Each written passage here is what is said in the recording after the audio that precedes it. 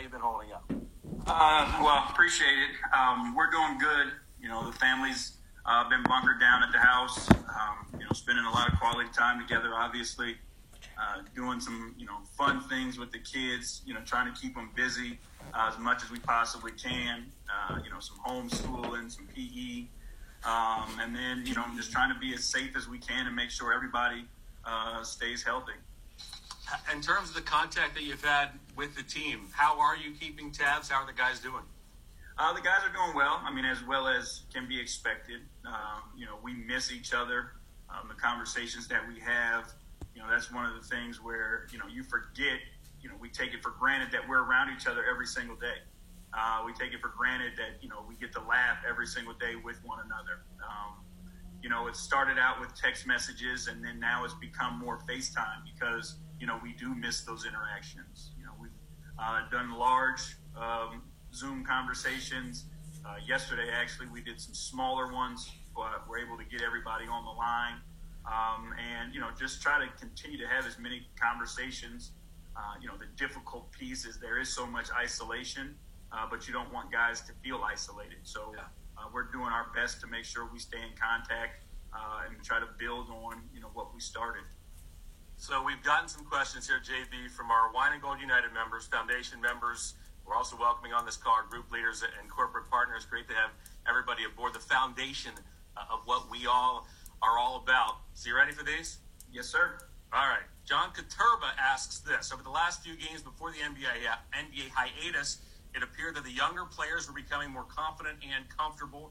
What have you and the organization been doing since then to help them stay engaged and motivated over the past couple of weeks? Well, the best part about it is our guys are self-motivated. Our group of guys want to get better and feel like they have a lot of room to improve, and they're hungry for that, so they'll do what they can. As a coaching staff, again, we talked about the conversation we've been having with guys. We've had conversations amongst our staff. Each guy has someone that they work with, so we're making sure that they stay in touch. But then we've been putting together video edits for the guys, to continue the teaching process that we're going through, whether it's a pick and roll breakdown, whether it's a defensive breakdown, and we've made those available to the guys. We've got games that are available for them. But, the most important thing is building the culture of, togetherness, and mental toughness, and those types of things. So we've been just making sure that we know that they're there, we're there for them, and giving them as much support as we possibly can through all of this. JB, did you sense before the break that was happening over the last couple of weeks? Yeah, it was fun to be a part of it, and just watching the camaraderie grow, watching how they interacted with one another, how they were fighting for each other, how they were picking each other up, when things were happening, in a negative way, impacting the game, there was always somebody there picking somebody else up. And that's what we're going for. I think that's what, being a great team, or that's what team is all about. And, we all chose to work in a sport that is a team sport. We didn't play golf or tennis. We chose basketball. And it is a team sport. And I think that's what we have to push. And that's the type of energy that we need to have. We touched on this briefly, but Marco Bat asks, how difficult has it been for you personally, JB, going through the isolation and distance from your players, and how often is that communication that you and your coaching staff have with your guys? It's tough, to be honest with you.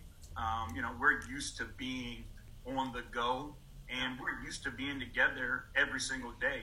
We spend more time during the season as a group with more than, even with our families.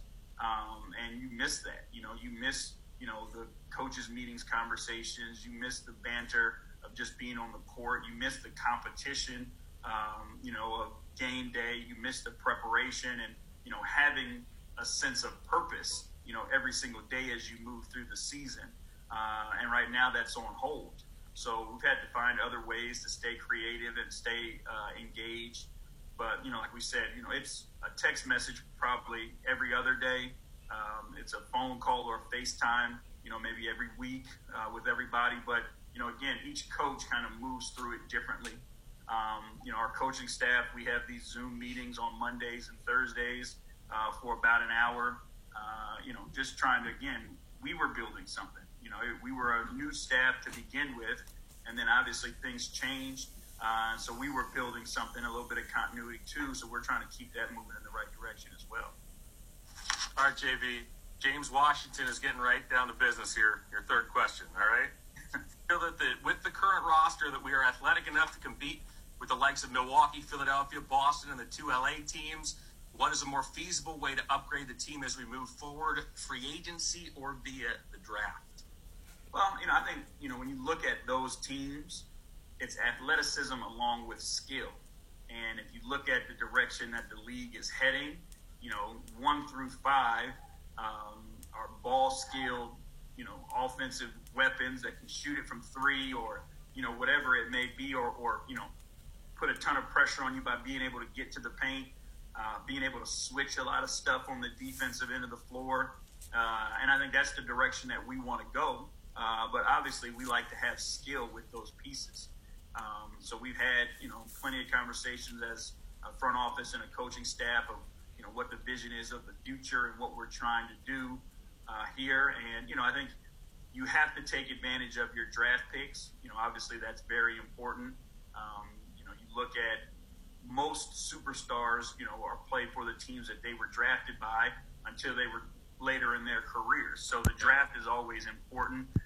But then you want to create a place where people want to stay and people want to be. And so, you want to be able to go out and free agent and compete, with the highest level organization. So, I think it's going to be a combination of both. You want to hit on your draft picks, but then you want to be flexible enough and intelligent enough and use your money wisely to go ahead and add talent as well. Jeannie Parrish asked this, JB. As a head coach, when you find yourself out of the playoff chase, how do you keep your team motivated to play their best throughout the entire season, even when the odds are against them or when they're out of the playoff picture? You spark that competitive fire. And I think that's, the job of a head coach is being able to push a button and figure out exactly what your group needs. I think we are very fortunate that we have guys who are competitive by nature. And I think we saw over those last 11 games, we were in fourth quarters a lot, and we were competing and we were getting after it. A lot of it is the guys' credit. But, there's certain things that, as a coach, as a staff that we hold dear.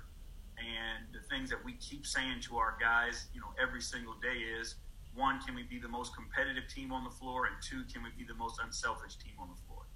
And those are 2 things that every single night we can control. You're not always going to control if the ball goes in the hole. Some nights you're just going to have off nights. Some nights teams are just too good, and they got it going. But you can still be competitive and you can still be unselfish. And that's what we're trying to get our guys to do. And I believe that's what they've bought into doing. Yeah, no question. Those 2 goals showed over the last handful of games, and fourth quarter numbers, JB, also spoke for themselves over the last couple of weeks as well. All right, Greg Trippy asked a non-basketball question. You ready? Ready. What has been your favorite restaurant thus far in the Cleveland area?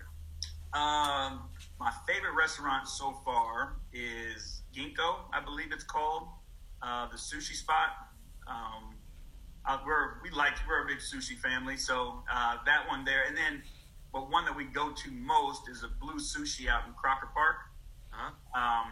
It's near where we live, so we get over there quite a bit when we're home. All right. Kevin Sloan asks this. Hey, Coach, it's great to have you here in Cleveland. We often hear that it's valuable for a young team to have veterans on the roster. Can you provide a specific example or 2 that you have observed from Kevin, Tristan, Andre, and Dellavedova in terms of how they're influencing the younger guys in practice, in the locker room, or on the road? It 100%, the young guys will follow leadership, and they'll become, the examples that they've seen before them. And I think we're fortunate enough to have, champions on this team and who know what it takes to become the team that we want to become. And, it's going to be on those young guys that carry a run of that. So, I can't, I can give specifics, but it's every single day that we go to work. It's every day in the film room when we're studying and we're learning, or when we're preparing, the conversations that, those veteran guys that you mentioned have had with our guys. You know, it's been through some tough times. It's been through some, some foul trouble. It's been through some, off nights offensively where, they've been able to go grab a guy and put their arm around him and just show them that they're there with them and, talk them through it. But it is important, and, I believe that we got really good leadership from those guys, and they've helped a ton in our improvements.